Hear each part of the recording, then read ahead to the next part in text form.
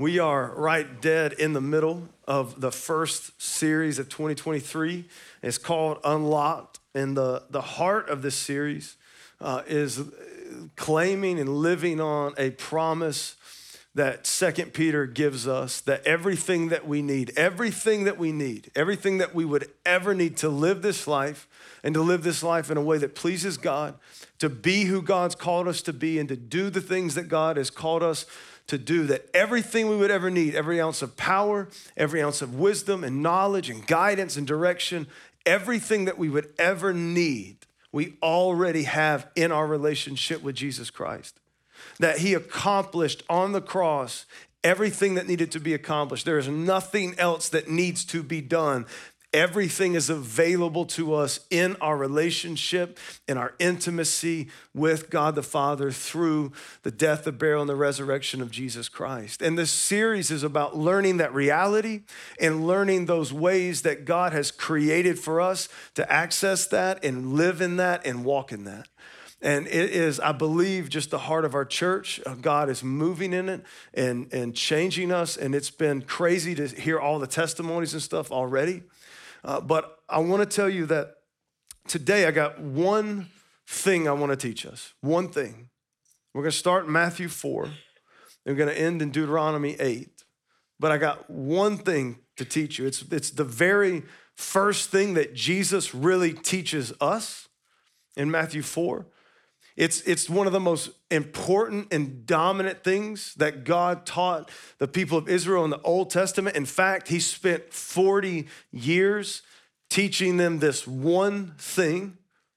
And I believe that this one thing, outside of the saving knowledge of Jesus, outside of you knowing that Jesus Christ is the Son of the living God and you putting your faith in Jesus, I think that this, other than that, is the most important truth that we as believers could take in, believe, and add to our lives. And so there's one thing that I want us to learn today. And I believe that if we can learn that and we can take that in and we can believe that, I believe that that will alter our life. It will create a hunger for God's word, and it would change the trajectory of the way things are going. And so I want to start in Matthew 4, 1 through 4. And this is the temptation season of Jesus early before his ministry began. This is Matthew 4. It says, then Jesus was led by the Spirit into the wilderness to be tempted by the devil. After fasting 40 days and 40 nights, he was hungry. I feel like that's obvious. I feel like for them to throw that in there might have been an obvious thing, but it's in there for a reason. The tempter came to him and said, if you are the Son of God, tell these stones to become bread. But Jesus answered, it is written, man shall not live on bread alone, but on every word that comes from the mouth of God. All right, so I want us to understand, this is one of those stories that you have to jump in the middle of. This is a picture that has been painted for us that we've got to leap into to really grasp the reality of what's happening, specifically what Jesus is going through. So the first thing you got to understand is that the Spirit of God led Jesus out in the wilderness. That means that everything that Jesus is going through, this was God's will for his life, God's will in this moment and season of Jesus' life. The Spirit of God led him out in the wilderness.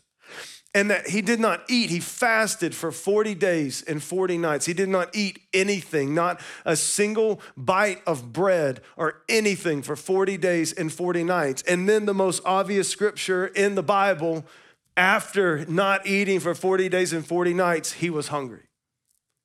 But the thing that you really have to get and you really have to just bring in and accept that what it doesn't say, it says that he's really hungry, but what it doesn't say is the reality of the condition of his body, his mind, his soul, and his emotions after not eating for 40 days and 40 nights.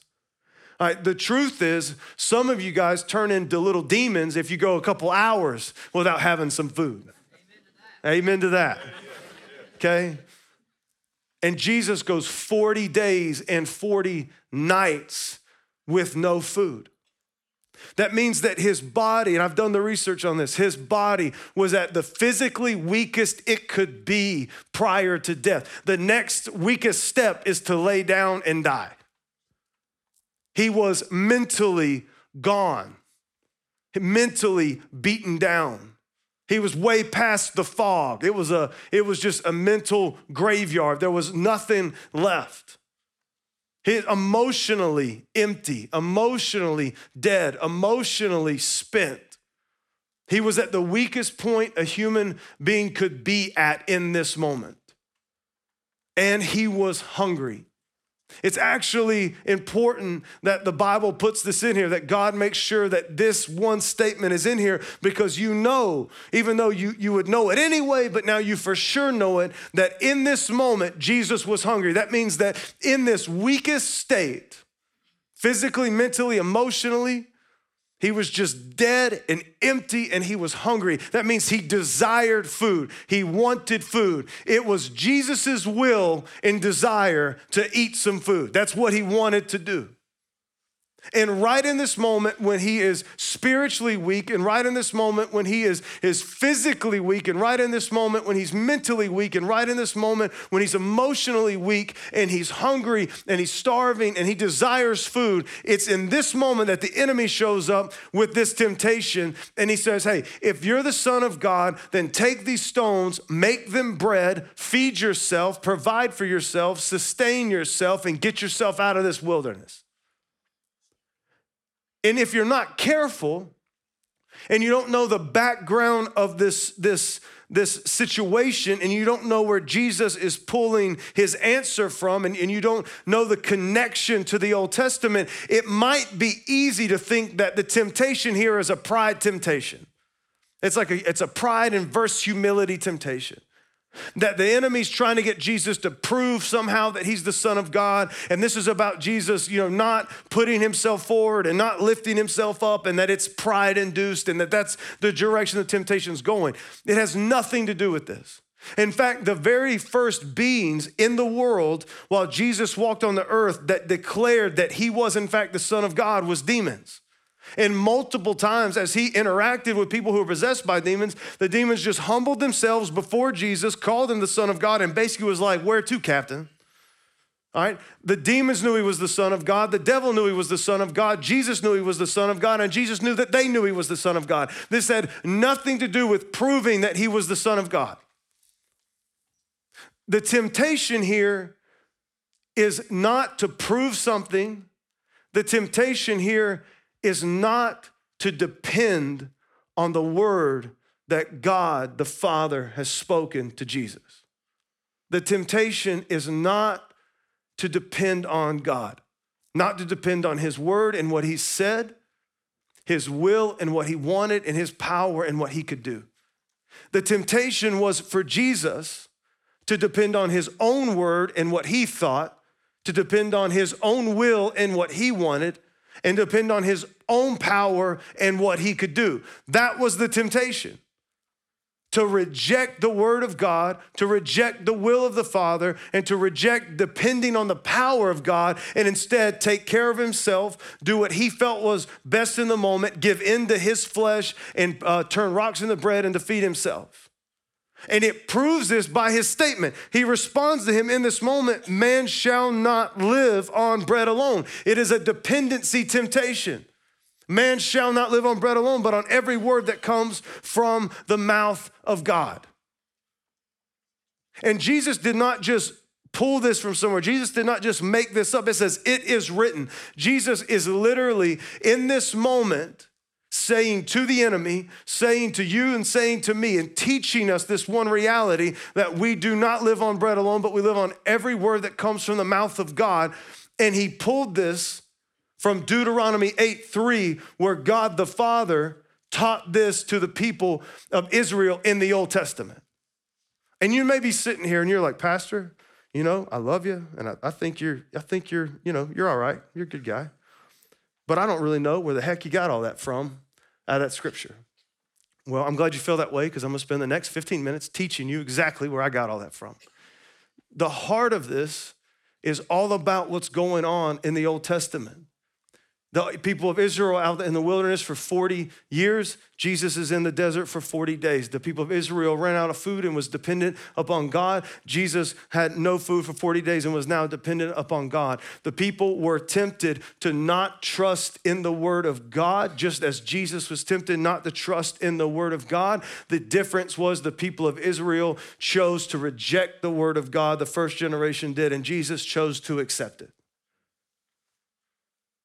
And the truth, man shall not live on bread alone, but on every word that comes to the mouth of God, is the central focus of both what's going on in the wilderness and in the people of Israel and what's going on in Matthew 4. And you can't really get the heart of Deuteronomy 8 unless you know the full context of why God is saying what he's saying. So if you have a few minutes, I just want to give you the entire history of Israel in the Bible, if you have time. Is that cool? All right, I want to just start. Everybody knows that if you know the gospel and you know, and your faith is in Jesus and you're saved by the grace of Jesus Christ, you know that Jesus came to die for the sins of humanity so that we could know the Father and be in a relationship with the Father, and that we could live with the Father in this life and forever following death. That's the heart of why Christ came. But what is not as popular of a thought or not as well known is why God did the things that he did the way that he did them to bring about Christ at the season of time that he brought them. I know that's confusing. But there was a rebellion that actually took place following the Garden of Eden. And so the mission and what God desired in this world, well, he took Eden, this beautiful garden, and it was more beautiful and more amazing than we could imagine. They got to live in this perfect world. There was no sin. There was nothing but love. They got to walk with the creator of the universe and see him face to face. And it was beyond what we could ever imagine. No matter what we put in place, no matter what we imagined, what we thought of, we would never really be able to understand or experience how amazing it truly was. And God's desire was for Adam and Eve to have a family and to expand and to grow and to take what was in the Garden of Eden and to put that all over the earth, so that all over the world it was just this paradise and us glorying in the presence and the love of God, and just being with the creator and experiencing this blessing and this love and this amazingness. And there's no words, there's no descriptive words in any language that would come close to actually describing how amazing it would have been had sin not entered into the world. But that the mission of God and what God wanted to do, that never changed. That never changed. In fact, that's what Jesus came to solidify, that we would be in the presence of our Father, and that we would experience that majesty and that glory and that love, and that we would experience that which we cannot imagine for all of eternity. That's the heart of what we get in the death, the burial, and the resurrection of Jesus Christ. Is literally beyond what we could imagine. So the heart of that is that what God wanted to do in the Garden of Eden prior to sin, that never changed. He still wanted to bless us and love on us and us to be his sons and daughters and for us to experience him forever and for all of eternity. That heart of God never changed.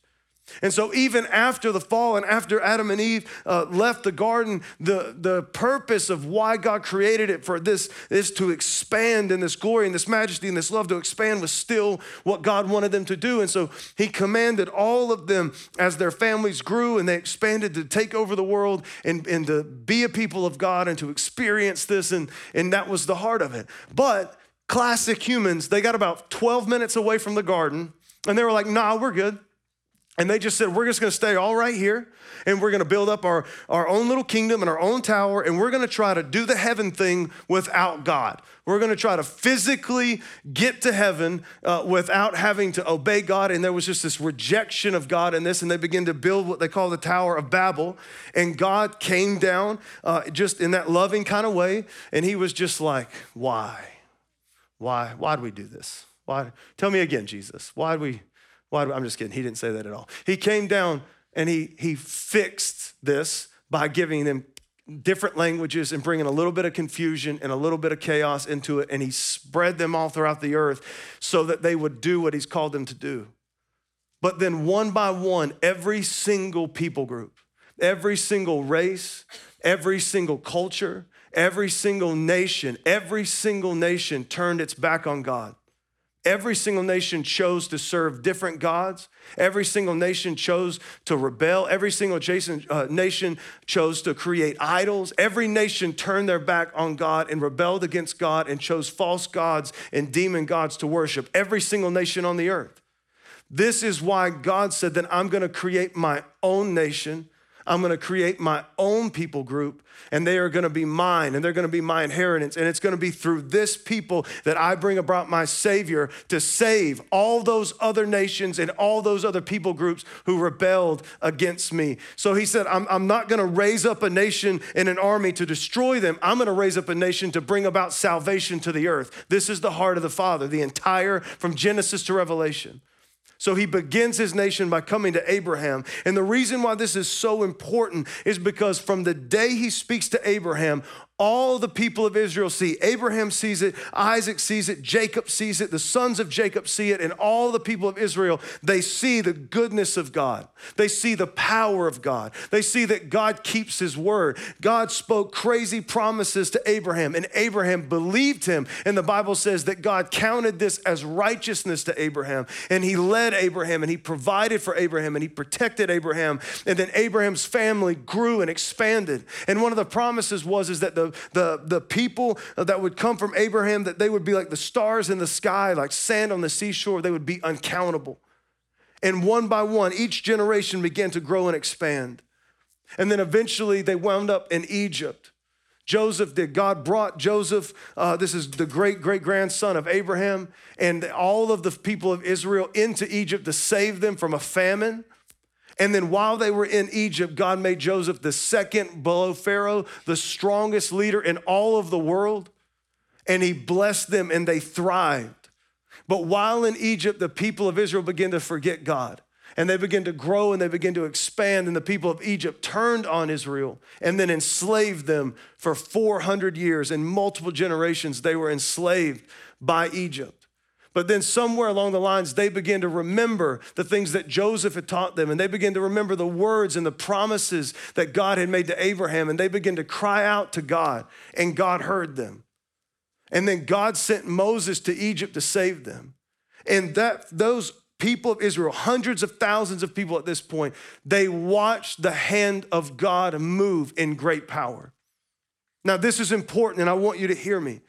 They knew God because they watched God move. They saw the supernatural miracles. They saw the plagues. They were there under the leadership of God when he separated the Red Sea, and all the people of Israel crossed across the Red Sea and into the wilderness, and they watched as the powerful hand of God crushed the strongest army that the world could offer. In one foul swoop, destroyed Pharaoh and his entire army, completely freeing them from Egypt. They had absolutely nothing to fear. And then God provided for them and protected them while they were in the desert. And the first thing that God did was he brought them to this mountain, and he brought down his presence, and he brought down his word, his knowledge, his wisdom, and he gave it to his people. And God made a promise to them. He said, I'm telling you right now what I'm giving you, the word that I'm giving you, this is life.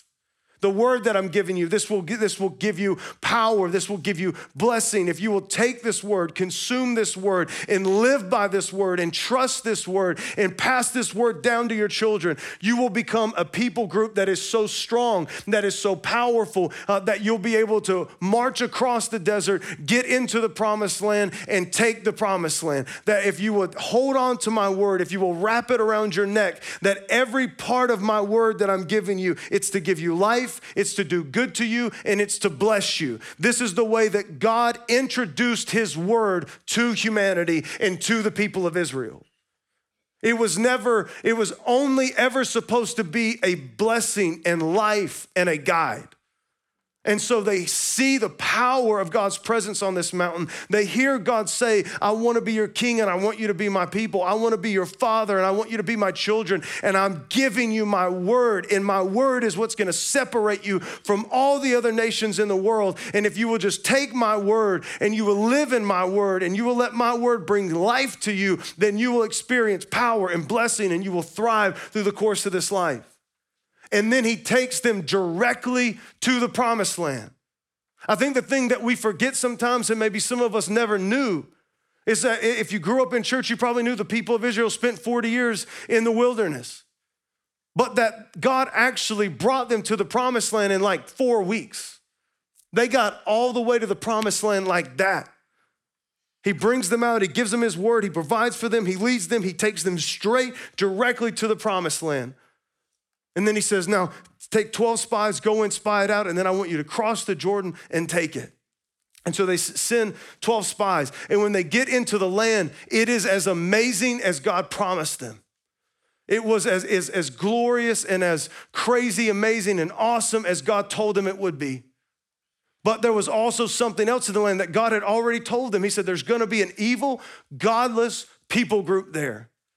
And they are evil and they're gonna try to kill you, but if you will trust me, I will wipe them out, I will remove them from the land, and I will give you this land. And this people in this land will bring about the Savior of the universe, and I will save the world. And so they send the spies in. The spies see how awesome it is, but they see the big walled cities, and they see the giants, and they see how much technology they have, and they see how much weapons they have. They see that they're way outnumbered. And when the spies get back, all of them but 2 begin to say, there's no way that we can do this. There's no way that we'll be able to take the land. There's no way that we'll be able to knock the walls down. There's no way that we'll be able to fight against this group. We're outnumbered, we're outmatched, we're outgunned. It cannot happen. And then Moses comes up in the middle. It's one of the most desperate, crazy moments in the history of Israel and in Moses' life. And he cries out and he begs them. And he says, you've seen the hand of God move. You've seen the power of God. You've seen what he did in Egypt. You've seen God. This is symbolic, and this is the thing that you need to understand for the course of this message, that we're not talking about people who are unsaved. The symbolism here is that those who were set free from Egypt, they trusted God and God set them free. They were saved from Egypt. Egypt was behind them. It was a thing of the past. The army was dead. Pharaoh was dead. There was nothing to fear. They were God's people now. And in this moment, Moses was begging them to trust God, to trust God's word, to trust the will of God, and to depend on the power of God and what he could do, and to enter into the promised land. But every single person in Israel, except for 3 people, chose to depend on their word and what they thought, to depend on their will and what they wanted, and to depend on their own power and what they could do. And they chose to reject God's word and reject God's will and reject the power of God and to depend on the power of God and what he could do. And they chose, instead of entering into the promised land, they chose to go die in the desert. This was the decision that they made because they knew they did not have the resources. They knew that they did not have the food, and they chose to reject God, disobey God, give up his word, and walk out into the wilderness. And in 6 weeks, they ran out of food. 6 weeks was all they had in them. And now they're desperate, and they're dying, and they're starving out in the wilderness. And instead of crying out to God and asking for help, they just grumble and complain. Anybody with teenagers, can I get an amen? And it was in this moment that God began to speak to them. And God gave them manna. You got to understand that God did this for a reason. He's about to tell us in a minute. That he humbled them. He let them get empty. He let them get hungry. He let them get almost to the point of death. If you're not careful and you don't know the heart of the gospel and you don't know the heart of God in the Bible, you think that being 40 years out in the wilderness was a punishment from God. It wasn't. They chose to go die in the desert. They chose to go into the desert. In God's goodness, he didn't punish them. In God's goodness, he provided for them and then spent 40 years bringing discipline to their life. And that means teaching them, molding them, and shaping them. For 40 years, he gives them this manna, and it's this manna. They go out from heaven. God makes sure we know it's from heaven. It's from him. It comes onto the ground. Their fathers didn't know it. They didn't know it. They go out every morning. They gather it up and they eat it. And this is when they consume it. This is what sustains them. This is what saves them. This is what gives them the power to eventually make it back to the promised land 40 years from now. So I want you to understand that's the context. that they rejected. The first generation rejected the life that God had for them. Rejected his word, rejected his will, and rejected to depend on the power of God. They chose to go out and waste their life in the desert and to die in the desert. And it was only by God's goodness and his mercy that he, instead of letting them die, he chose to bring discipline into their life, provide for them, but then use that manna to teach them something. And that's what we see in Deuteronomy 8. When God, 40 years later, after they go through the wilderness for 40 years, the first generation, every single one of them die from old age in the wilderness. But in that 40 years, God trains up and he teaches the second generation. Now they're standing back at the promised land. They're on the edge of the river, and they actually cross in faith and they experience the goodness and the power of God in the promised land. And this is what God speaks to them in Deuteronomy 8. He wants them to know what he spent the last 40 years teaching them.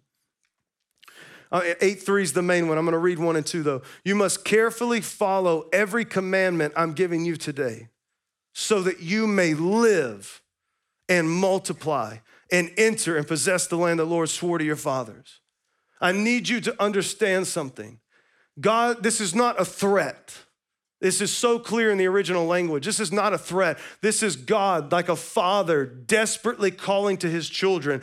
Please listen to the words I'm giving you. Take the knowledge I'm giving you. Take the wisdom I'm giving you. Take the commands I've given you. I've created this entire universe. I created you. I created everything in it. I've designed everything. I know the way that it works. I know what's supposed to happen. And I'm giving you my word. I'm giving you my promises. I'm giving you my wisdom, and I'm giving you my knowledge, and I'm begging you to hold on to them, consume them, and live by them, because they will give you life, they will give you blessing, and it will be you holding on to this that actually gives you the power to enter into the promised land and to walk in victory and to experience the life that I have for you. Like, this is the heart of God. It's not a threat. It's not obey my commandments or die. It's not that. He's saying this is how you live. Let the hardness of your heart soften. Let the pride in your mind break. Humble yourself down before the God of the universe and understand that I created everything and I'm giving you life if you would just take it from me, believe me, and walk in it. That's the heart of God. It's not a threat. He's saying, I want you to live, and I've given you, I've set you free from Egypt. I brought you through. I spent 40 years teaching you this thing that I'm going to show you, and now I'm giving you my word. Now hold on to it, because it's going to give you life. And it's going to give you the ability to multiply and the ability to prosper and the ability to be who I've called you to be and do the things that I've called you to do. He goes on to say, remember, meaning this is already past. He's reminding them of something he spent 40 years teaching them. This is to the second generation. Remember that these 40 years, the Lord your God led you all the way in the wilderness so that he might humble you and test you in order to know what was in your heart, whether or not you would keep or hold on to the commandments or hold on to his word. Anytime God tests us, it's not to pass or fail us. It's to reveal to us who we truly are inside and what we struggle with. He says, I want you to know, are you going to hold on to my word, or are you going to let it go like your fathers did? And then he goes down to 8:3. This is the main scripture for the day. This is exactly where Jesus pulled this from in Matthew 4:4. Moses said, God humbled you, and in your hunger, he gave you manna to eat.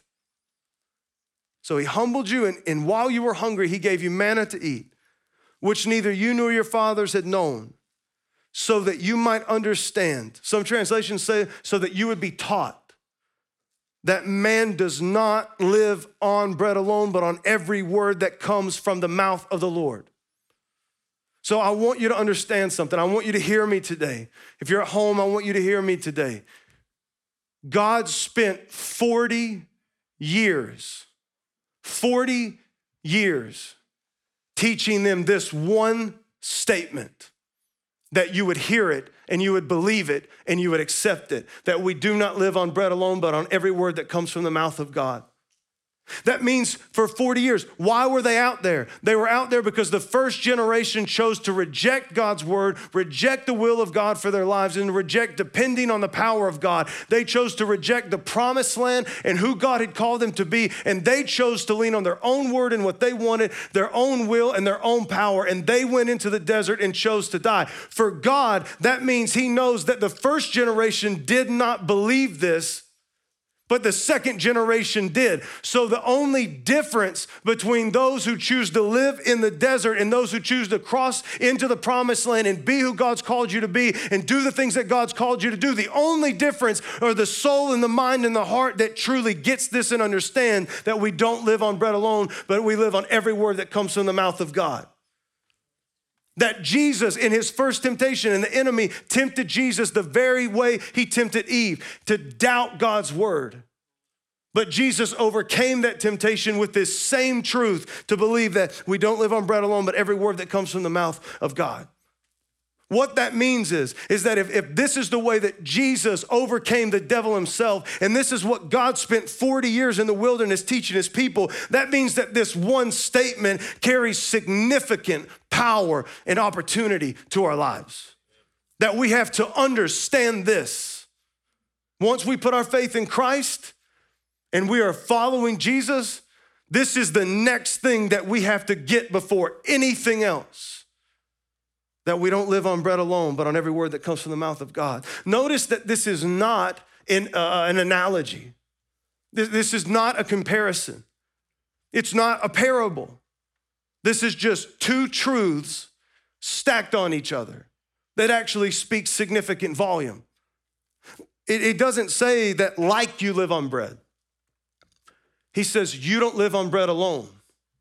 What that means is, despite what most six-pack models on Instagram tell you, you need bread, okay? If you don't eat bread for 6 years, you can look like this. Well, I can't do that, I don't know. You're designed, the way you're designed is to eat bread, to eat food, and that's what brings you life. Without eating food, you physically die. You ever thought about that? Nobody ever thinks about it. Nobody just sits down and thinks about the basic things in life.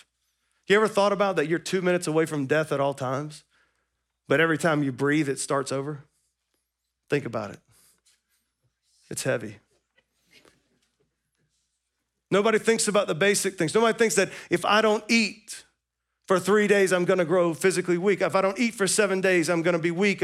My mind's gonna wane. My emotions are gonna wane. If I don't eat for 20 days, if I don't eat for 30 days, if I don't eat for 40 days, I'll probably get starting close to death. If I don't eat 50 days, I'll probably be really, really dead. That it's the food, physical food, the way we're designed is to eat and consume food. And by eating and consuming food, that we sustain ourselves. We have energy, we have growth, and our body works the way it's supposed to work, and everything's supposed to go the way that it's supposed to go. We are designed to eat food. I feel like this, for some people, this could be a great amen opportunity. But you don't live on bread alone. That means that in the same way that you have a physical body, you have a spiritual body. You have a spiritual part of you. You have a spirit. And that spirit inside of you, that is the thing that Jesus Christ saved on the cross. That your body, your flesh, your bones, they will go into the ground, but your spirit, that is the eternal part of you. And your spirit, that is what is most dominant in this life. We are more spiritual than we are physical. That when we put our faith in Christ, it's our spirit that comes to life. When Adam and Eve sinned, it was their spirit that died in that moment. Our spirits are the eternal part of us. And what God is trying to teach them and what Jesus was teaching us and living out in Matthew 4 was that just like our physical bodies need food to live physically, our spiritual bodies need the word of God to live spiritually. That it's the word of God. That this is not I want you to hear that it's not a comparison or a contrast. It's not a symbolism. This is God saying in reality, in the same way that you live off of bread, it's not just bread alone, but you need every word that comes from the mouth of God to live in this life. That there is a supernatural power in the word of God, in the wisdom of God, and in the knowledge of God. That it's not just a religious duty. It's not just something that we do from time to time. It's not just something we do because we identify with the Christian religion and there's some good stuff in here and it will really help us in our day. No, that the creator of the universe gave us his word. I want you to understand that God made sure that we knew that Jesus Christ himself was the word of God. John 1 said that in the beginning was the word of God, and the word was with God, and the word was God. And in John 1:14, it says that the word of God became flesh and dwelt amongst men. That somehow, some way, when we consume God's word, when we consume God's wisdom, we consume God's knowledge, that it brings literal life to us. That it's so powerful that when Jesus laid weak in the desert, having not eaten anything for 40 days, Jesus said, I'm still alive because I'm depending on the word of God. That there is deep power in this. That God said, I want you to understand, the reason God is giving this in Deuteronomy 8:3, because he wants everybody, he wants them to know and he wants us to know the only difference between the first generation and the second generation was this reality. The first generation, they knew God. The first generation knew how powerful God was. The first generation saw God move. The first generation had been saved from Egypt. The first generation experienced all of that, but they did not hold on and consume and depend on God's word. They rejected God's word and they wound up wasting their life and dying in the desert. But what the second generation had that the first generation didn't, they knew God and they believed in God and they saw the hand of God and the power of God, but that they held on tight to the word of God. And it was the word of God that they leaned on. It was the word of God that they depended on. It was the word of God that opened up the will of God for their lives. It was the word of God that convinced them to depend on the power of God. And so when they got to the same exact river and they faced the same exact walls and the same exact giants and the same exact army, they crossed over in faith and power and they did the things that God called them to do and they became the people that God promised them they would be. Not because they believed in God, but because they believed and held on to the word of God. God spent 40 years teaching them one lesson. Jesus spent 40 days in the desert to teach us this one point. The way that you overcome the enemy in this life, the way that you grow and expand, the way that you grow in faith, the way that you walk in the power of God is to have a daily consumption of his word, and then you depend on that word and you lean on that word and you trust that word, and that word gives you life. That word gives you power. That word gives you the ability to walk in this life like you've never walked before. It's the word of God that renews your mind. It's the word of God that transforms you. It's the word of God that opens up the will of God for your life. It is God's word that changes everything, and nothing else can do and take the place of God's word. Nothing. There's power in it. There's power in it. And so I want you to understand, for God, He's telling you, listen, if you can believe my word and you can take the word of God in, if the word of God is sown into your soul daily and regularly, you cannot help but to grow into an unstoppable man and woman of God. It's the only thing. It's the only thing. There's nothing else that will do this. That's why God spends, I want you to just understand this. He spent 40 years. It's tough for me to spend 4 minutes teaching Hudson anything. And he spent 40 years to teach them one thing. And Jesus overcame temptation by one thing. So this is the heart, and I don't want you to hear me. You need to read the Bible more. That's not the message. The message is you need to understand what the Bible is. And you need to understand how you're designed. And you are designed just like bread feeds you physically. This book will feed you, grow you, expand you, and give you power spiritually. There's nothing else in the world that will take this place. Nothing. And so listen, what I don't want you to hear me, don't feel condemned. We're the most sensitive little generation on the planet. Don't whine your way out of here. Well, I haven't been reading the word, and Jordan yelled at me this morning. Now I feel bad about myself. Shut up. Okay? It's a new day. It's a new day. Forget about yesterday. Pick this book up and start consuming it. reading it, taking it in. I want you to start, the heart of this is to start seeing the wisdom and the knowledge that it's just like food for your spirit. The same way that you crave and time out. No, you're not gonna forget to eat. I've never seen any, I just forgot to eat today. No, it doesn't happen. I didn't have time to eat today. We do that, we get real busy and then we eat 6,000 calories at night. I'm infamous for that. But what I want you to see is God saying, listen, if you will understand, you don't live on bread alone. You also live on every word that comes from the mouth of God. Understand you're designed to be fed by bread and you're designed to be fed by God's word. And so forget it. If you've never read the Bible in your life, who cares? You're still alive. If you let it go and it's been months, who cares? Today's a new day. Get in the word of God. Literally, learning this one thing is what separated a generation that died in the desert and a generation that did and achieved and accomplished all that God called them to do. This one thing. We need the word of God in our life. We need the word of God in our marriages. We need the word of God raising kids. We need the word of God as we make decisions. We need the word of God as we walk through this life. We need the word of God as we battle temptation. We need the word of God in our life. It is power. And the very first thing God said about it still stands true. It gives you life. It gives you life.